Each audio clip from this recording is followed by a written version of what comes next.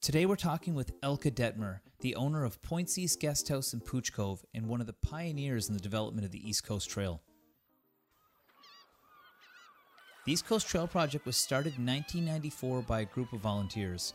It's now over 300 kilometers long and is made up of 26 linked trails that pass through more than 30 communities on the Avalon Peninsula. The trail runs from Topsail Beach north to Cape St. Francis, then turns through St. John's and continues south as far as Cappahayden. It's maintained by the East Coast Trail Association and located primarily on public lands. It was named one of the best adventure destinations by National Geographic in 2012 and is extended and improved yearly. I think one of the things I want to know is, your story is really interesting, and the fact that you came here and saw a need for a trail system is one of the things I think is really intriguing, because it's one of the things people have enjoyed this summer almost more than anything, is being on the trails. And that's finally locals have discovered it. Like, this is what bothered me for the longest time. No locals had discovered it, really. Right. I'll give you the whole story then. Well, I came here to get my PhD in folklore. Mm-hmm. And that was fine, but by that time, by the end, by 92, when I got my PhD, I had moved out here to Pouch Cove, and in 89, and I would wake up in the morning here with the boats going out. Mm-hmm. There was a cod trap right in front, and it was just so wonderful. You wake up with the sound of the motors, and you watch the man looking at the fish at the cod trap, and then suddenly it was over in 92. Right. Yeah, and it was such a shock. My own background is from northern Germany, and my family was fishing. And they had, my grandparents had a fish business, and we ended up after the war, my family, my father and mother had become refugees. We ended up at my grandmother's place at the Danish border, and my mother was going back to work in the fish business as she had done all her life until she got married. Mm-hmm. And so I grew up with that. In my childhood, I had already seen that happen, and suddenly it happened here. Except here it was such a monopoly, really, Yeah. And this actually made me an activist, I must say. I was living here, I thought, okay, I want to make this my home. I want to participate in, helping to make maybe a future here without or with a much smaller fishery. Mm-hmm. And I had already gone back to Germany, like my home, of course, was Germany. I left when I was 19, and I went all over the place. I was in Scotland first, and then I spent time in Switzerland, and then I spent time in California. Each of these places were great for hiking. Like, I lived in San Francisco for a long time, and we went backpacking in Yosemite and skiing at Lake Tahoe, and so I was aware of all these possibilities. And living here, even my old neighbor kept saying, hiking, what's that? Nothing, but he was in the woods every day. He would pick berries, he would cut wood, and I knew he really enjoyed being in the woods, but he wouldn't call it hiking. Right. It was productive in some way, Of course, people had no leisure here, so how could you think of hiking? Right. It was a hard life here. You had to work hard to survive. And anyway, and we are like the pampered, right? Yeah. You can do that. You have a job and whatever, and a business, and then you take your time off, and that's when you hike, and that's your vacation. A different thing completely. But I was aware of it, and on my first trips back to Germany, I was so delighted with being here, and they had encouraged me at the university to go all around Newfoundland. Mm-hmm. So my first summers here were fantastic. I was going, and they actually specially invited me to go up to the Northern Peninsula. Oh, okay. And St. Anthony? Because nobody had done much work in terms of folklore up there. So I totally fell in love with Conch, with this whole area around Gosmorn and the Port-au-Port Peninsula, and I spent time in those areas. And took lots of pictures at the time, and went back to Germany. At that time, my father was unfortunately sick with Parkinson's, so I was going back, working on my thesis at the same time, but helping my mother take care of him. And I always had time enough for doing some slide talks, and there were kind of outdoor kind of businesses and associations that liked that. So I was giving slide talks in the nearby, and Kiel, for example, that was a fairly big town, and I think in Hamburg I did it one time, and everybody said, "Oh wow, you know, how would you get to Newfoundland? It's such a great, you know, it looks so beautiful," and I was so enthusiastic, of course, you know. So then I came back here, and I was still in the 80s, and I realized that you know, they had a fairly big tourism department, and I would go in there and say, well, we should really advertise Newfoundland in Germany, you know, because Germans, that's the kind of thing they like. Yeah. You know, this is pure nature, and really, I mean, in Germany, everything you go hiking, you have 100 people, and here you don't see anybody, you know, and it's just such a great place. So anyway, they were telling me, oh no, we have no interest in the German market. Oh. And they did that several times in a row, and I couldn't believe it. So I finally was on my own, and next time in Germany I went to the biggest fairs, like the one in Berlin, it's worldwide the biggest. And I met up with people that were sort of my kind of people, and they were actually Gruppe Neues Reisen. It was a group working against mass tourism and promoting other kind of, other possible tours, ecotourism, yes. basically. Ecotourism, yeah. That doesn't hurt the country that you go to, but actually benefits it. And the money would stay right in the country. And that stayed with me. I really liked that idea. And I managed to do a couple of first tours with something called Naturfreunde, Friends of Nature. Oh, and that's cool. An older association in Germany, and it was usually a working class association. People would go, for example, to Switzerland and stay in the alpine huts, and I had done that when I lived in Switzerland. Right. And here, of course, we didn't have any huts, but I brought over at least one group, and had included a journalist, a travel writer. Right. And that was kind of a success, but it was it was really, what do you call it? Initiation by fire. I had arranged for a bus, like kind of a small van kind of bus, to take us, and had done that 6 months earlier. And by the time the travel writer came 2 days earlier, there was no bus. Right. I went back to the companies that were, where is this? And they hadn't taken me seriously. I had to got one from Ontario. By the time the people came, we managed to get a bus here, right? Then one of the first places to go to was Cape St. Mary's. And I had asked them, do you have a guide so we can hike from Cape St. Mary's to Port Lands, which is a tricky hike. It is. Tricky. It's close to the rocks always. Okay. We got down there, it was completely foggy. So 3 days in a row fog, or 2 days in a row fog. And then I asked, well, where's the guide? He just broke his leg. I knew they didn't have a guide. They just didn't tell me. Nobody had told me no. They all said yes. Of course, So I was I had nightmares by that time. So the next stop was North Harbor, and I had asked to have a boat to take us to King's Cove, I think. So I'm pretty far out in Placentia Bay, and wonderful guy, Dave Sleet, I think was his name. Anyway, too foggy still.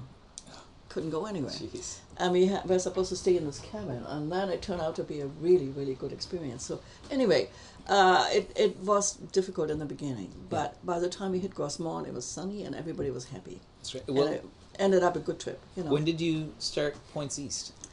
That was kind of the beginning. Yeah. I had a big enough house. I didn't know what to do with it. Yes. And I thought of it, maybe it should be a hostel, but nobody was trying to get hostels coming here. And then I had another contact in Berlin, and it was called Frauen unterwegs, women traveling together. Oh. Okay, but that was already after we had started the East Coast Trail. Right. We started that in '94. We'll be right back with Elke Dettmer right after this break.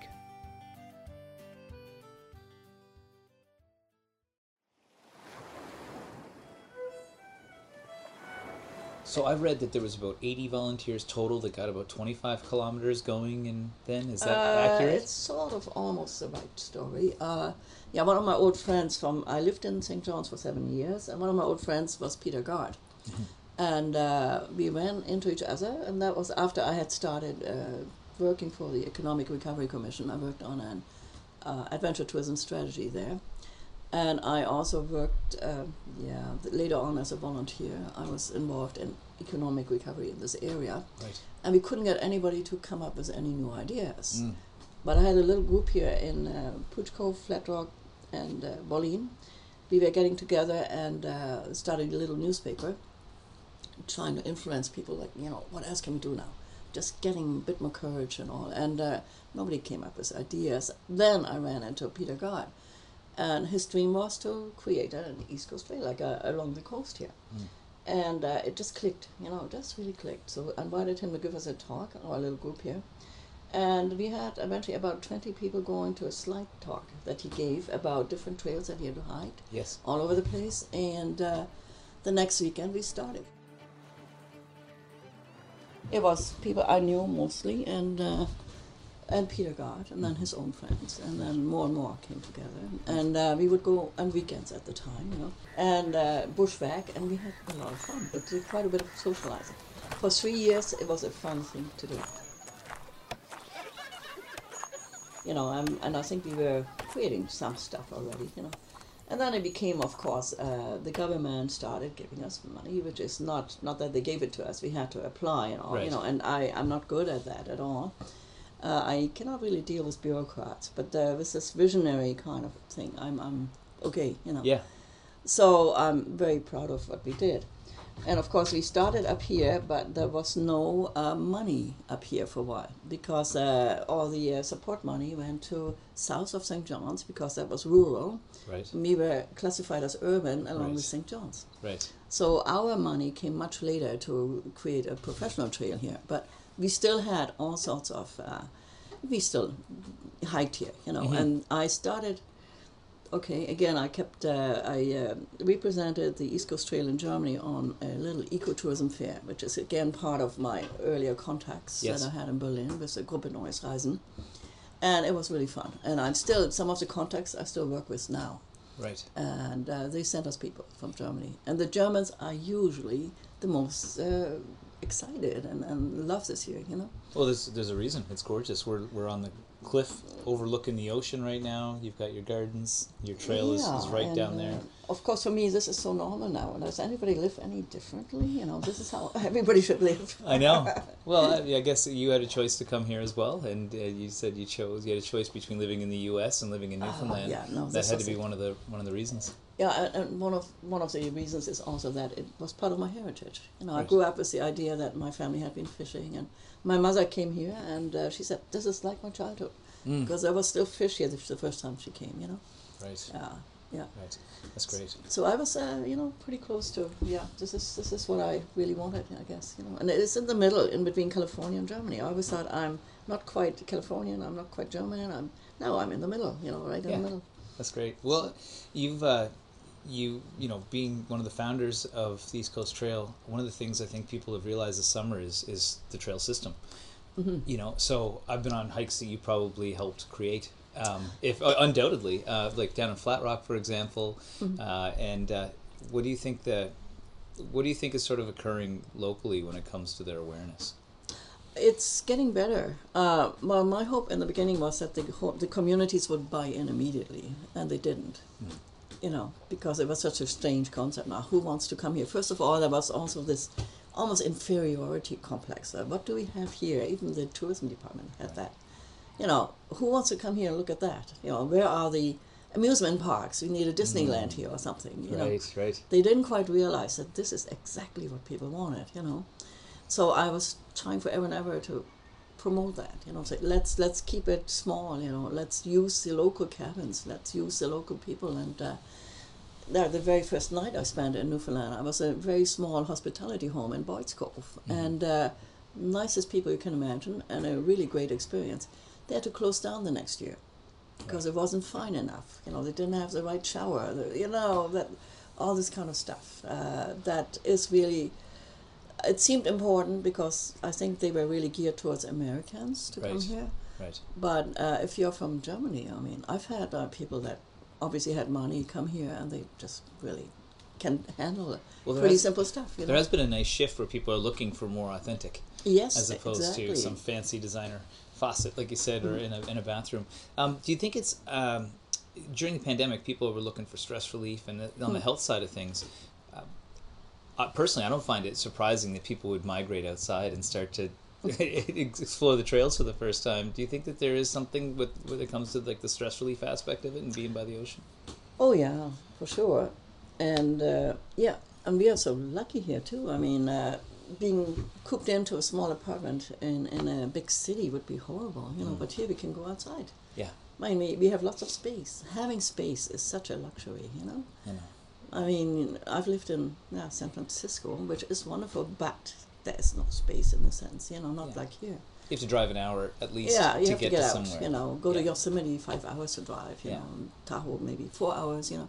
Here you are right there, you know. And somebody owns all the land, so you can't even walk half the time because somebody owns it. And here you can walk for free, yeah. Is it 336 kilometers? That's of East what Coast they trail say now. now. Yeah. Wow. We were aiming for more, but I think there's plenty actually. But going around the corner, around Cape St. Francis and on the other side, I was surprised we were doing that, but you know, fine. Yeah. And the government is now supporting it, which is fine. Now, the one thing that I am hoping for is that we will be protected for the future. Well, that's the thing. Okay, I was going to ask you about that because the trail isn't owned by anybody. It is protected by volunteers, right? We are trying to. And, of course, what we were finding in the beginning, we were trying to find the old trails and maybe get them a little bit closer to the views. Right. Because the views were not important to people at the time, you know. But to use what there was already and maybe just improve it or change a little bit. And I think there should be a right that these old trails are, you know, kept up and for the future. But yeah, I mean, we had to deal with town councils and private properties, and I mean, there are a lot of communities. Some of them are kind of like dead communities now, but still, you know, there are a lot of communities with people in them, and people have discovered that the view is actually valuable. You know, you get more money for a piece of land with a view. We started the trail at the right time, and it was quite depressed in '94. People were leaving. Yes. You know, they were not coming in, but then the oil boom changed a lot. It did. Yeah. Yeah. Yeah. So because suddenly there was more money, and Alberta, you know, people came back with money and immediately wanted to put a house up. And they had more time for recreation. Yeah. The other thing is there's infrastructure changes. Like, for example, there was apparently a 3-ton rock in the way at the spout that they removed. That was a great, that was a great thing. Yeah. What happened there? Because the spout is the hike for a lot of people on the East Coast Trail. It's not the only one, but it's definitely one of the most prestigious. It gets advertised a lot. The spout was a landmark for fishermen for a long time, and then a rock came in and it didn't come back. We had, actually, I remember Nigel, don't remember his last name now, was an engineer for the Hibernia. He came from Scotland, and he really loved to hike, and I actually hiked with him on this mountain hike one time, and he helped us rig up something to get that rock out. Oh, that's cool. That was a really good thing we did, and then people said, oh yeah, you know, this spout is happening again. You know? Yeah, of course, by then the fishing was no longer there, but it was a landmark that the fishermen used to, this is how you get back to the harbor. Yeah, that's interesting. I didn't think of it that way. No, it was an old landmark actually, you know, that had disappeared, and we recreated it. The other thing we recreated was that hanging bridge in La Manche. Right.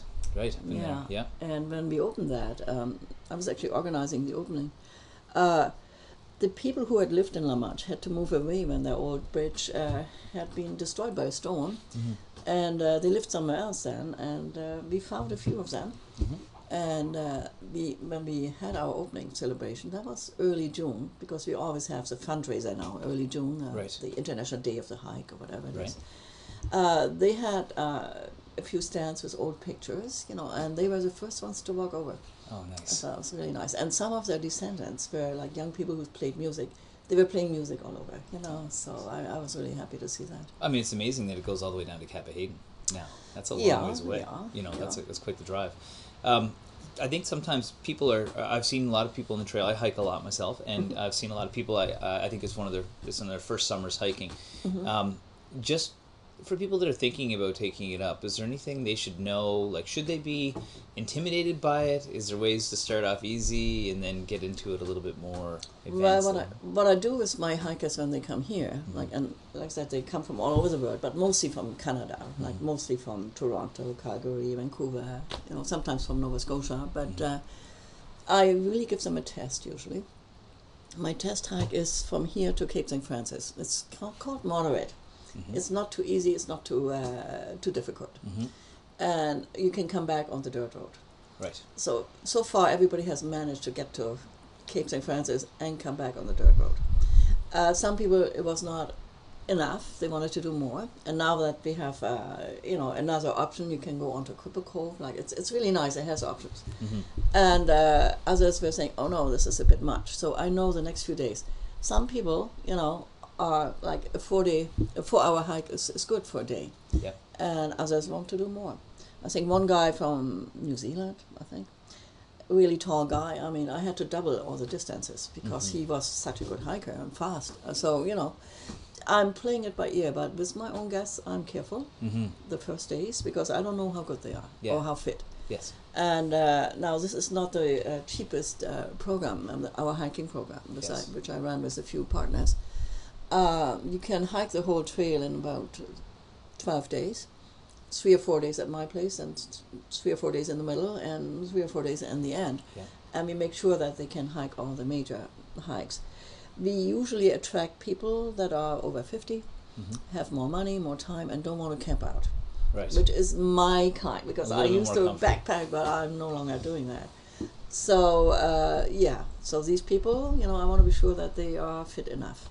And it's absolutely wonderful sometimes what you see, It allows them to keep their gear at a centralized location instead of taking a backpack the whole way. Yeah, they do a day pack. I mean, we kind of drop them off where they start the hike, and then they call and we pick them up. Yeah. And so when somebody goes out for a hike, if they're going to go and try and venture out on their own, what should they be bringing for supplies just in case? I'm probably the wrong person to ask, but I mean, the basics, of course, take some water. And here, from now on, I also kind of, if people hike Cape St. Francis and then the other side, take lots of water, because there's even no water up at Cape St. Francis, so you do that, of course, and you have your basic layers, if it's a nice hot day. I mean, you can layer up later because you can never know, the weather changes so fast here, Really, you have to carry all that. Yeah. But most people have a cell phone these days, and then you can almost always get the cell phone going, In the beginning, it wasn't so easy. It's definitely evolved, and it's a thing now. I mean, you can go get your professionally printed East Coast trail maps. You can look at your hike beforehand, the elevations and where the rest maps were actually really good, Yeah. So the first set of maps was pretty amazing. Yeah.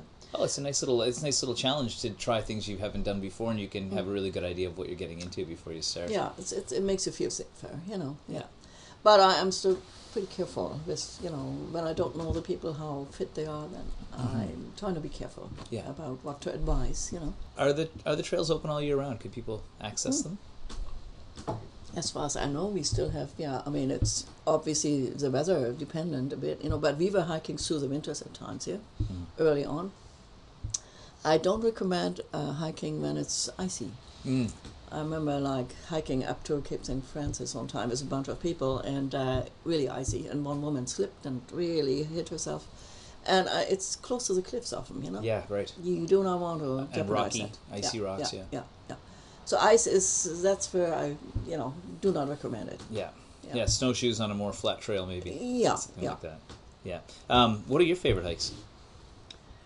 The one between Flat Rock and here is very, very nice. Has lots of good features. I'm partial to this. I used to be custodian up here, so Pouch Cove was my favorite. I was on the first hike when we rediscovered Pouch Cove. I've never been to that. Wonderful. Yeah. Absolutely wonderful. And that's just north of here? Yeah, and it's over on the other side. So you see the Conception Bay side, Oh, okay. And I was so excited about it. I took a bunch of my women friends there, and we, backpacked into it and had a wonderful time there. How long is that one? Well, you can go off. It's now part of the real East Coast Trail, but at one time it was kind of a side trip, But now it's integrated. When you come from Pouch Cove up to Cape St. Francis, it's part of that. Oh, nice. Okay. And but there are access roads that you can get, like a fairly steep access road. Right. Yeah, that was fun. I really remember that very fondly. Yeah. You said it before. A lot of people choose to be in accommodations, or some people camp. Can you camp along the way, and are there different guest houses? Like obviously you've got guest houses. I was trying to. Obviously, there's lots of B&Bs now, which are and cabins. Now our program includes especially since people come from far away sometimes, we do everything. Pick them up from the airport, drop them off at the airport at the end if they want to. They get 3 meals a day. So it's really a full day, like in the morning, let's say I have breakfast with them at 8 o'clock.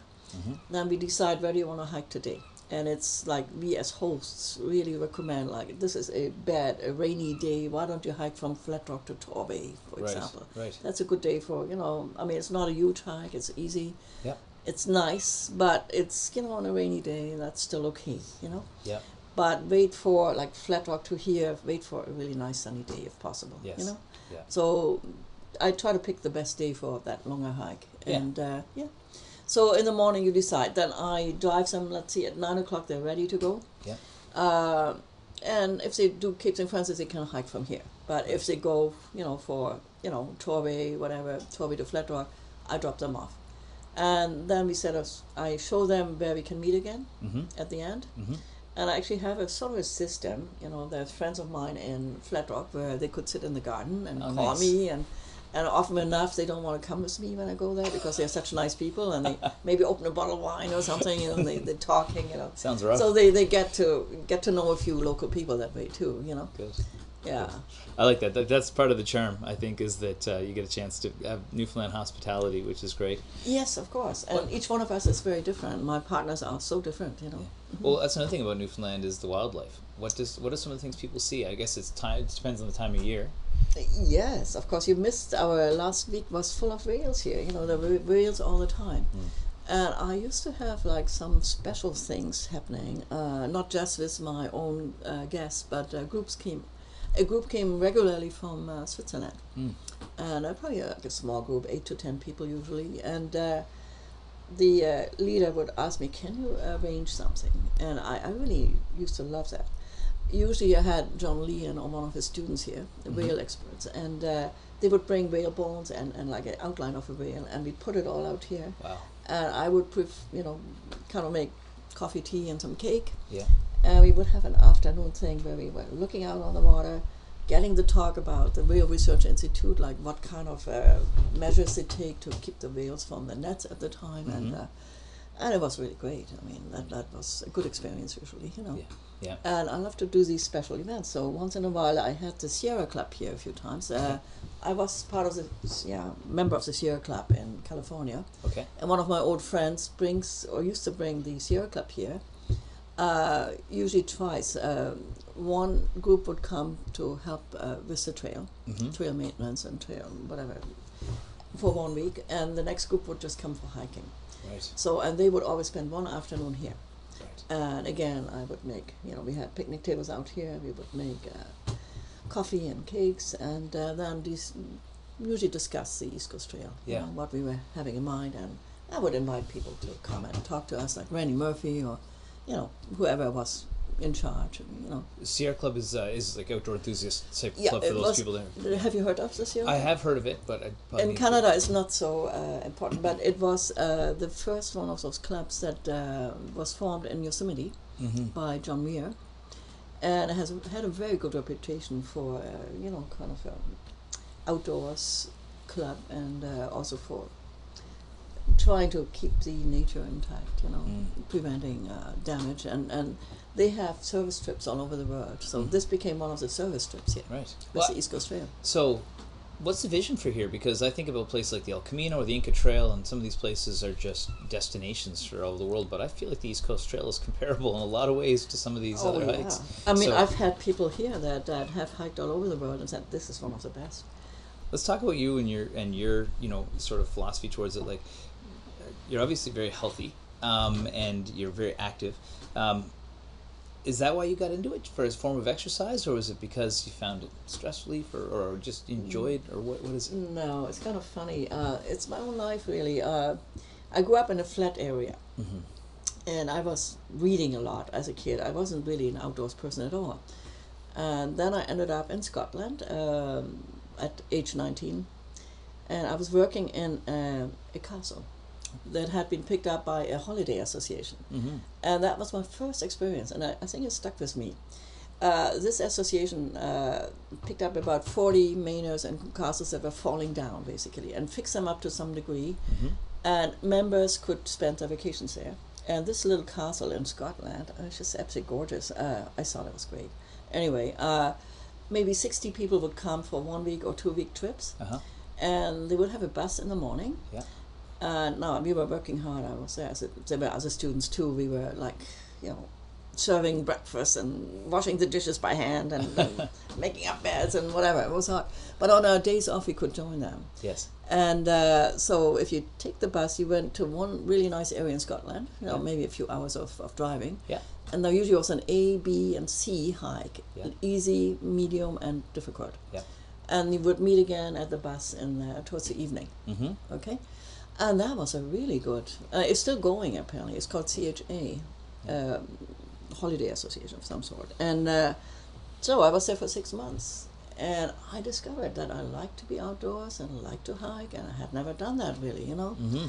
And the next thing that was when I did my English, and then I wanted to do French.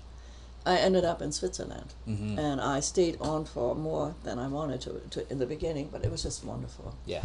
Yeah, I was just in the mountains a lot, yeah. And what I remember of Switzerland is the mountains. Mm-hmm. And then when in California, I lived for so long in California, but what I remember most is my backpacking trips. Right. I mean, they were just so important to me, Yeah.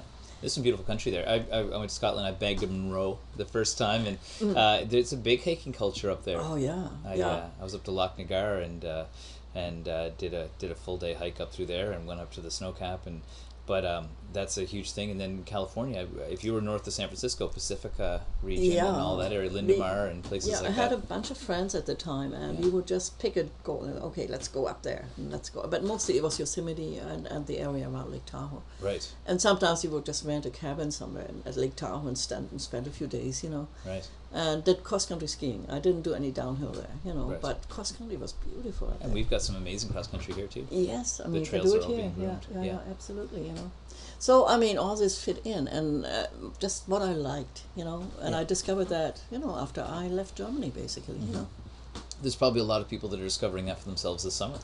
Yes, and I think it's a great thing. Like, what better vacation is there than being outside?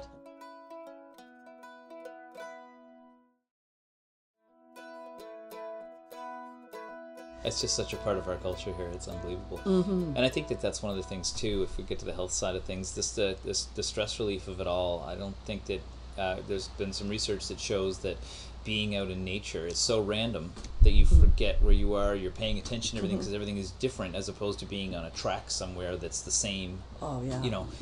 And I think that there's some big health benefits when it comes to stress relief for people. Yeah, you find that with people? Yeah, I think so, for sure. And, just look out at the ocean here. I mean, every day is different, Yeah. And you don't feel hooked in at all because it's open. You look at that. I've had people here, like, I was thinking of this as a possible healing center as well, because I remember when I first thought about that, it was a nurse coming from Berlin, right? And she was completely stressed out. And about 2 weeks later, she looked 10 years younger, totally relaxed, happy, I thought, oh, okay, this is, and because I'm so used to it, I don't see it for myself now, but I've had people here who spent maybe a month even in that little building there. Yes. And just were happy like anything, Oh, it's the best view coming ever. from any city in Germany, Now, Germany is just because I grew up there. I still have old friends there, right? Yeah. So that is a bit my own sample, but from anywhere else, from big cities, it would be such a relief, Well, we can literally go 5 minutes and be at the ocean, and you can see it from almost anywhere on the Avalon. So yeah, of course. I mean, Newfoundland was really peopled around the oceans, and there was nothing as at the time. When they first came, that was it.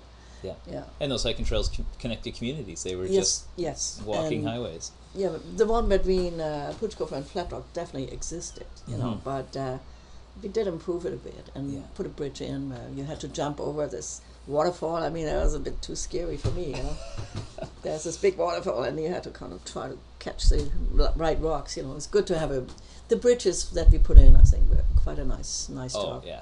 Yeah, I know you go for a hike now and you see, somebody put a new stair thing in here, or there's a couple new beams here on this little bridge, and that makes it kind of fun too when you see people that are, you're like, how are they fixing this up, and how did they move rocks, and how did they get logs out here? It's an amazing. It's an amazing job. Yeah. It is, and it's all volunteer, right? No. It's also we have a paid team, so we have to have fundraisers all the time. Okay. Yeah, it's just another fundraiser on the go now, which is difficult this year because normally we have, like up to a few hundred people coming to pay for hiking on a specific day and pick a community to do it in. We had it here in Pouch Cove, I don't know how long, 5-6 years ago, when we opened the Cape St. Francis Trail. Right. Yeah, right. And the community provided soup and sandwiches and music, and we had about 300 people. Nice. But it was so funny because I had figured, okay, it takes people usually 4 hours to go up to Cape St. Francis, and back on the dirt road 1 hour. Unfortunately, it was a rainy day, and everybody was going really fast, so the soup wasn't ready when they came back.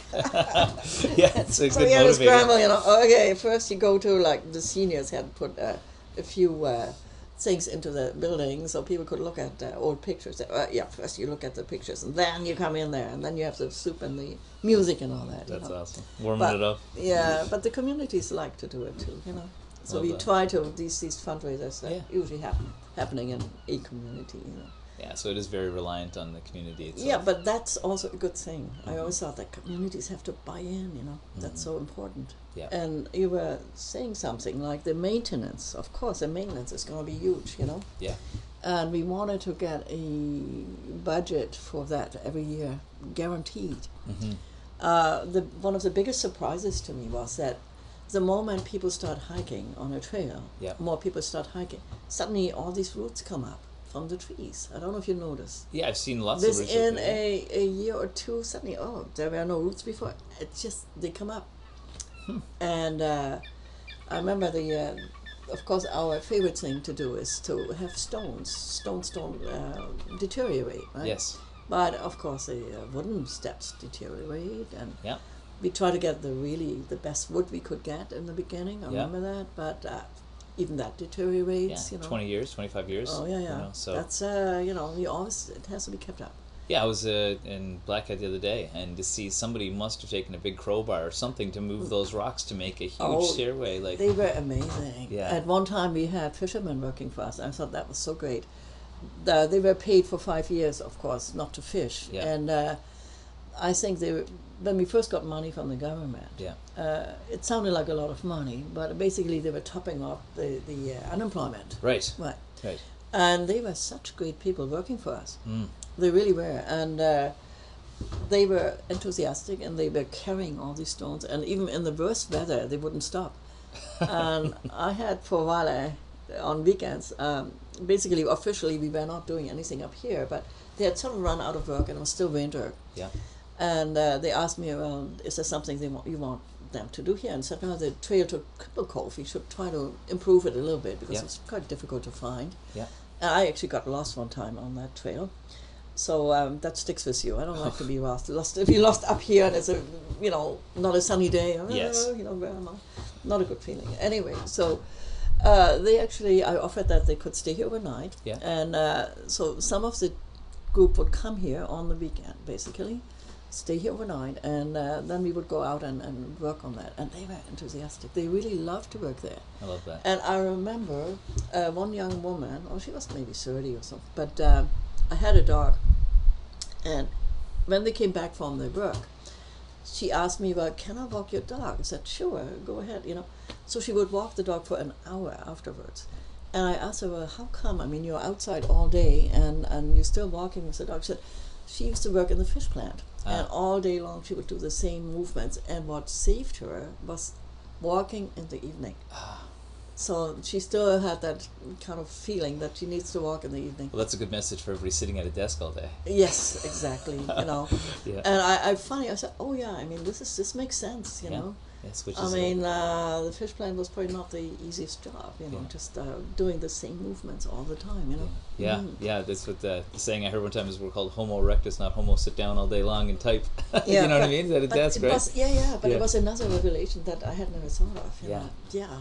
This is, of course, it's a nice kind of way In of doing contrast, it. yeah. Well, do you want to go down to the water for a quick walk? Yeah, we didn't touch on one area that I Sure. was also concerned with to begin with. It is the economic possibilities that the East Coast Trail is bringing to communities. And that was important to me in the beginning. I mean, I could see that. A lot of my friends were academics that liked to hike, and basically I was that too.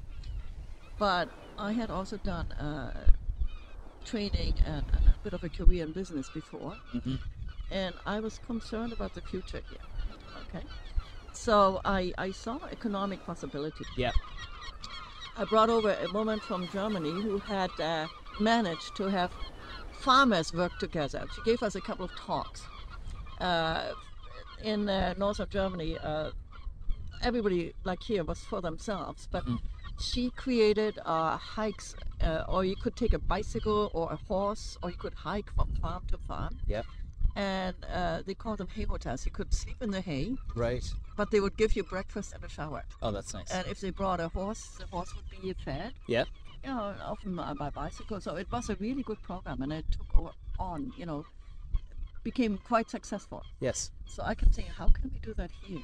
You know, we don't have these farms here, but we sort of did that a little bit with my partners, and I had several different partners over the years. Yeah. But people that I can rely on, and we work very well together. Yeah. So let's say I have my guests for about hikers for 4 days, and then they go over to the next place, and so while they are hiking, we would transfer the luggage already. Right. And the next people would pick them up at the end of the hike. Right. It works like a charm. Right. It works really well. Well, it's funny. You said, people at first thought you had to have the amusement park to draw people in, but I feel like the charm is in the outdoor communities and in the rural side of Newfoundland, because that's the unique side for people. Yeah, and what we have, like, luckily, some different partners. Every experience is different. Every community is different. Right. So I'm more like, okay, yeah, I'm European, but I sort of fit in, and I make sure that they meet some people here in the area. Yep. And the next one is actually a grandmother. And she brings in her grandchildren at times, and so you have a real family feeling when you stay with her. And the grandchildren also help with the driving, and the last people now we have in Port Cove, they are a couple that is really quite fun. I mean, they do music, they do, and obviously everybody takes care of the hikers, but there's also the entertainment and the conversations that you have. Yep. So Elke, thank you so much for taking the time today to walk me through the history of the East Coast Trail and your beautiful property up here at Points East. Yeah, it was fun talking to you. Thanks. It was a real treat to spend the morning with Elke hearing about her love for hiking in the outdoors. It was also amazing to learn how her and a handful of others had the vision to see the opportunities for ecotourism here at home. Through their hard work and commitment, they've not only made Newfoundland a destination for hikers from around the world, but they've helped open our eyes to the beauty that surrounds us every day. If you're like me and you've been enjoying the trails this summer and want to contribute to their upkeep or volunteer your time, you can reach out to the East Coast Trail Association on their website at eastcoasttrail.com. Or if you or any of your future visitors are looking for a hiking trip you'll always remember, then reach out to Elke at Points East Guest House in Pouch Cove. You won't regret it. I'm your host, Dr. Mike Wall. Happy trails to you until we meet again next week for another episode of the Health and Wellness Show on your VOCM.